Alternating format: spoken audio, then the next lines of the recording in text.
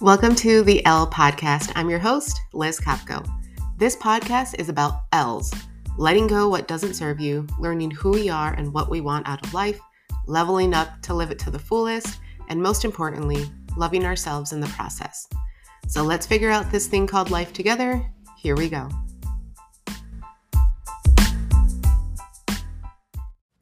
Good morning. Happy Thursday. I am at a hotel in New York City, so if you hear all the noise, I am sorry. But today's a difficult subject, just giving you a heads up. We're talking about death. I know that sounds dramatic, but we deal with death all the time, right? And it's hard. And I wanted to talk about this because death has been on my mind a lot, and I'll explain why. Death is something that I've been thinking a lot about for many different reasons, and it's because I can see it coming, and I see it in my dog Burberry. She turns 10 next week. Next week is her birthday, and she's getting older. Like she can't jump anymore. She won't jump up into the bed. She won't jump onto the car. She won't jump onto the couch. And it hit me that just recently because this has just happened like recently. Like her not wanting to jump up onto things has probably changed within the last like month or so. And so it hit me that, oh no, she's getting older. I'm starting to see her change. And that's so hard because it means, change eventually is going to lead to her dying. And another way that it's kind of been on my mind lately is I had a dermatology appointment. My mother had melanoma skin cancer. My grandmother, her mom, also had melanoma skin cancer. So it runs in my family. And so I had a dermatology appointment to, get all my moles checked and make sure, how my skin is doing. And I was expecting it to just be a routine check. Like, yeah, everything looks good. But at the end of my appointment, my doctor was like, I actually just want to remove one of your birthmarks, like one of your, I guess she called it a mole. It looked fine to me. It was on my leg. It looked like any other birthmark. It looked like a little brown dot. But then when she looked at it she had like a really cool little magnifying glass that she was using to look at all my birthmarks. When she looked at it and I was like, oh no, that looks nothing like what I see it right now. Like if you only see how oddly shaped, discolored it was if you zoomed in. And so they removed it and they sent the biopsy for lab testing. And it got me thinking, oh no, like, what if I do have skin cancer? What if I have melanoma too? Like, what would that mean for my life, right? That would mean chemo. That would mean maybe radiation. That would mean putting pregnancy on hold, right? Like, I started thinking about how much my life would change if that was something that would happen. And it scared me a little. Because, both of my relatives, my grandma and my mom, died from melanoma. And so it got me thinking, right? Like, it's those moments where you realize, like, you're not going to live forever either. And, like, it made me think. It was one of those moments where I'm like, shit, what have I been doing with my life? Have I been living it, the best way I have? Who haven't I talked to? Like, it was one of those moments. And it was hard because I didn't know. I didn't know how to answer those questions, right? And I don't think any of us usually are never really living the lives that we dream of, right? I mean, some people probably are, and that's great. I know for me, like, I haven't achieved all the things I wanted to achieve, right? Like, I want to have kids. I want to see places. I want to go visit family in Mexico more. I want to do a lot of things. And the thought of not being able to do those things, right? It's scary. And in both of these situations where, death was on the forefront of my mind, I started doing this thing that I always do, and that's pre-grieving. And pre-grieving is exactly what it sounds like. It's when you see death coming and you already start to feel its weight, feel the loss, and you start grieving before anything's even happened. My first experience with this was when my mom was diagnosed with skin cancer. It was stage 4 because they caught it way too late. And I was like, already, in my mind, she was already dead. As soon as she was diagnosed, she was already dead. Like, in my mind, there was no happy ending to this story. And that makes dealing with death, even harder because you're grieving once, pre-grieving, but then when the person actually dies, then you're grieving again, all over again. So you do it twice. And it sucks. It sucks because you're never not grieving, right? You're never actually enjoying the moments you have with this person, with this dog, with yourself, because you're too busy grieving. And I really struggled with that with my mom because I wanted to enjoy those moments, right? Like, you never know how things are going to end. Like, I don't want to say wasting your time because I will be very honest. I don't know how to not pre-grieve. I know that I shouldn't, but I don't know how to not do it, right? Like, I think it's a coping mechanism of like, okay, my brain wants to mentally prepare myself for what this is going to be like when this person actually passes. And to be fair, like, we're all going to die someday, right? And so my brain is like, okay, let's play this out in our head to see what it's going to be like so that way when it does happen, you know what to expect. And I don't blame my brain for doing that at all, right? Like, that sounds like a good idea, right? Like, you prepare for interviews, right? So why would you not prepare for death? But it doesn't. It takes a lot of your energy, and it takes a huge emotional toll on you because you're using all your energy to do something that you don't even know if you need to do yet, right? If I would have spent my time, like right now, I'm trying not to pre-grieve Burberry because I don't want to, like, if I did that, every time I saw her, which she lives with me, I see her all the fucking time, right? Every time I saw her, I would just start crying. And there are moments where I'm driving in the car, I look in my rearview mirror, and I see her little ears flopping in the back, with the bumps in the road, and it makes me smile. But then it hits me, there's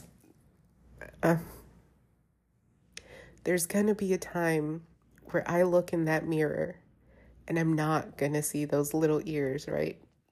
And that, oh man, I'm already crying. See, I can't do it.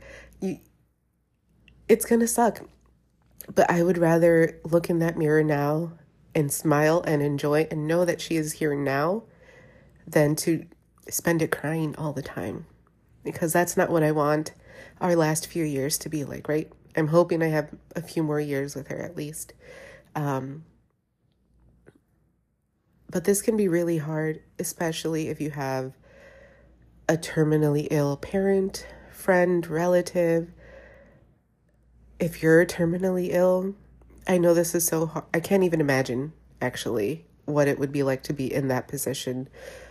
I know for my mom, she struggled with this. Like, we never talked about it, but I could see it in her actions and how she changed, her personality changed.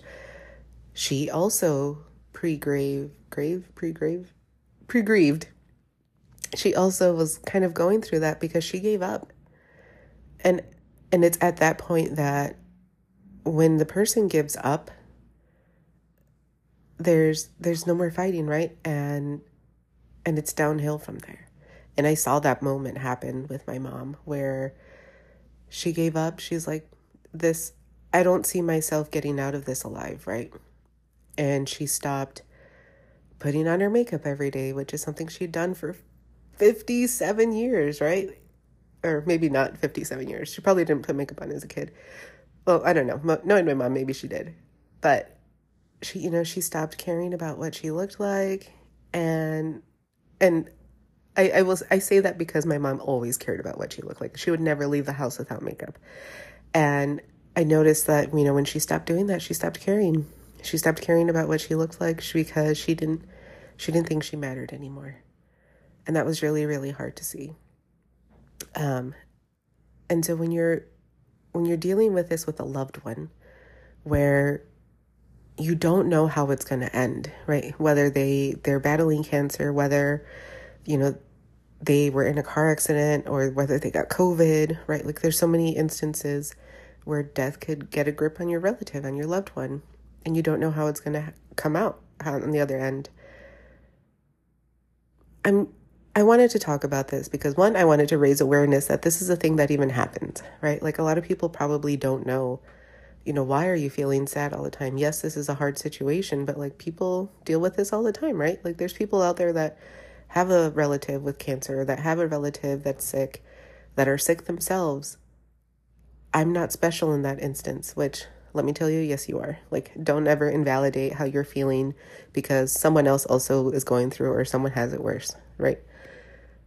It can be difficult to even acknowledge that you're pre-grieving because it can be hard. It can be hard because you don't know what else to do, right? It sucks. You've never, for the most part, I don't think any of us ever think, hey, I wonder what it's going to be like when so-and-so dies, right? What is it going to be like? What am I going to feel like? How's my life going to change? A lot of the times you can't even fathom what it's going to be like. You can't even think about what it's going to be like until something like this happens, until someone gets diagnosed, until someone stops jumping up into the car. And then you're like, oh shit, like, this is something that could happen. And it's in those moments that it hits you.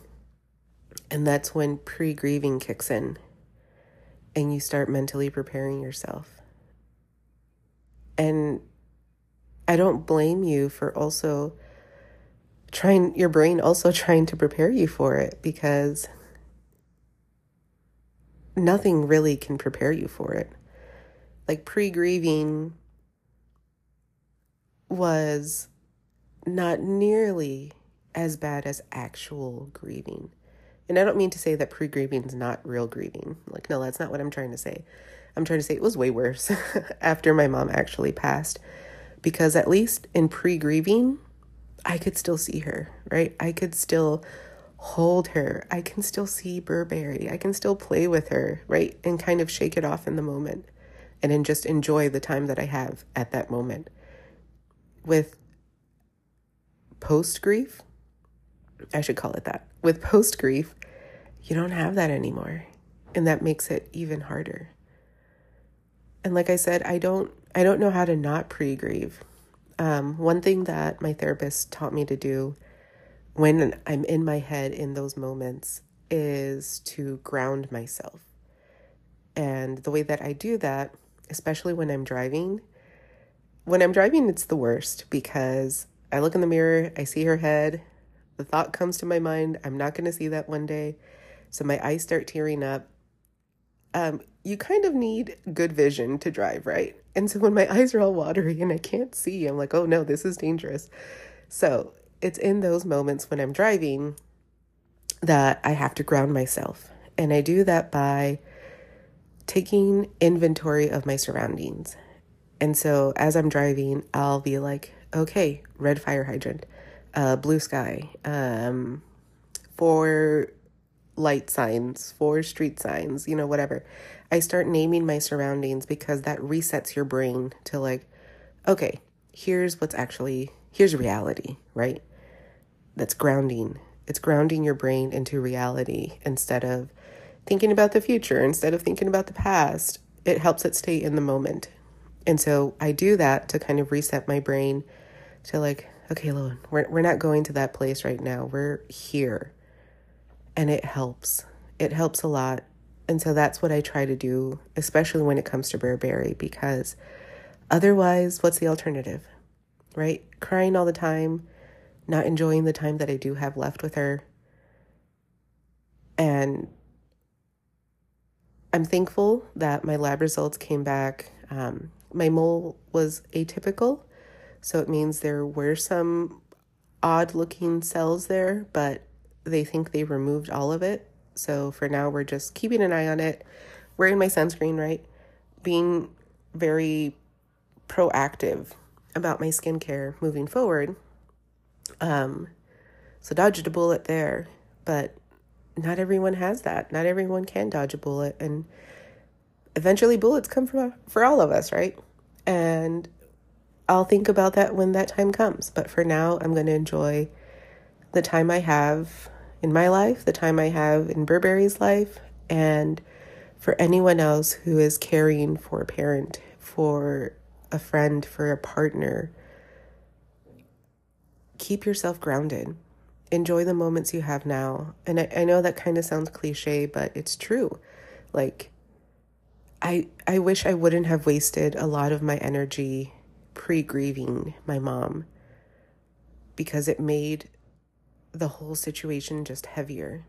Because pre-grieving is like a wet towel. I don't know what the phrase is. Wet towel, wet rag, wet blanket, whatever. It was something wet that was just laying on me all the time. And it just made me cold, and it made me, unhappy and feel weighed down. It was not fun. And I don't want anyone to feel like they're struggling with it alone. I think a lot of us do this. Again, like I said, it might be a coping mechanism. I'm not a therapist, but a lot of things are coping mechanisms, right?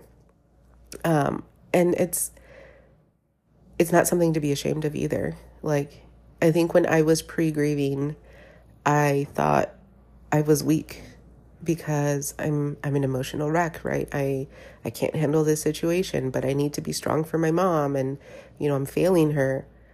And none of that is true.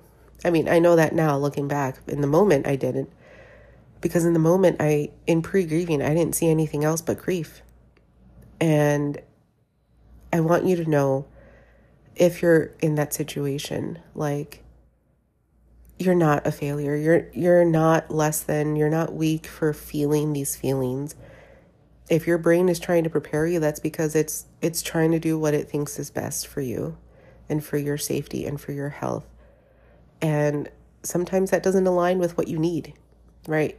What you need right now is to enjoy your time, to be there for your loved one, to be in the moment. And your brain is just trying to help prepare you for what's to come, if it comes. But that's the thing, right? If it comes, you don't know if it's going to come. And grieving twice, it's not something I want anyone to ever have to go through. But if they are going through it, know that you're not alone. Know that I think it's a normal thing. I don't think anyone should ever feel ashamed for feeling those feelings, especially given the situation, right? You're doing the best you can. Your brain is trying to do the best it can in this situation. And the best thing you can do is take care of yourself. Go to therapy if you can. Have someone that you can vent to, that you can share with, that you can cry with. I don't think trying to ignore those feelings is the best either. Don't ignore what you're going through, because then if it does hit and the person does pass, all of that built up emotion, that's just not good for you. So yeah, take care of yourself. Do what you need to do to get by, right? To get through, because this is a tough situation you're going through. And have faith. Whether you're a religious person or not, just have faith that things will hopefully work out for the best for everyone. And if they don't, then at least know that you tried to enjoy every moment you had with that person, with, your loved one, that you did your best. Have faith that you're doing the best you can, because that really, really, really, that's all you can do. And that's all anyone can ever expect of you, whether you're caring for a loved one, whether you're the one in the situation. Know that there is really nothing else you could do. accept your best. And I will tell you, your best is going to look different. Like, it's going to look different than what your best is now, what your best is before the diagnosis.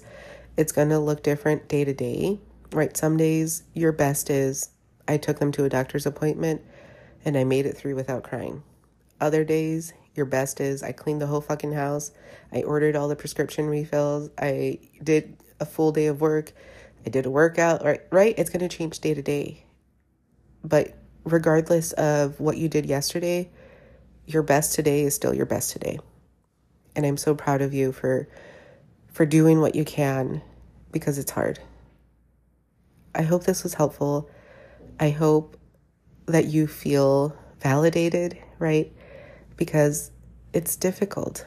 And especially if you don't have anyone that has any sort of idea what you're going through. I remember struggling when I was taking care of my mom, because I was 23, 25. I was youngish. I was young, right? And I didn't know many other, early 20-year-olds that were also taking care of a sick parent, right? So no one could relate to how much that impacted my life. It makes it hard because you feel alone, but you're not. I'm here for you. I am happy to hear and listen to you vent. I'm happy to send you memes, whatever you need. I'm here for you. I know this is kind of a hard subject, but it's something that doesn't get talked about like a lot, and so I'm here to talk about it, okay? I'll talk to you guys next week. Bye.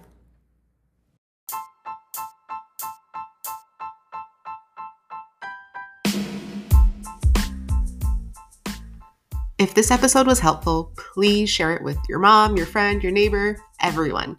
Help me spread this word as far as possible, because we can all use a friend that gets us and that's there for us. Thanks for listening, and I'll see you next episode.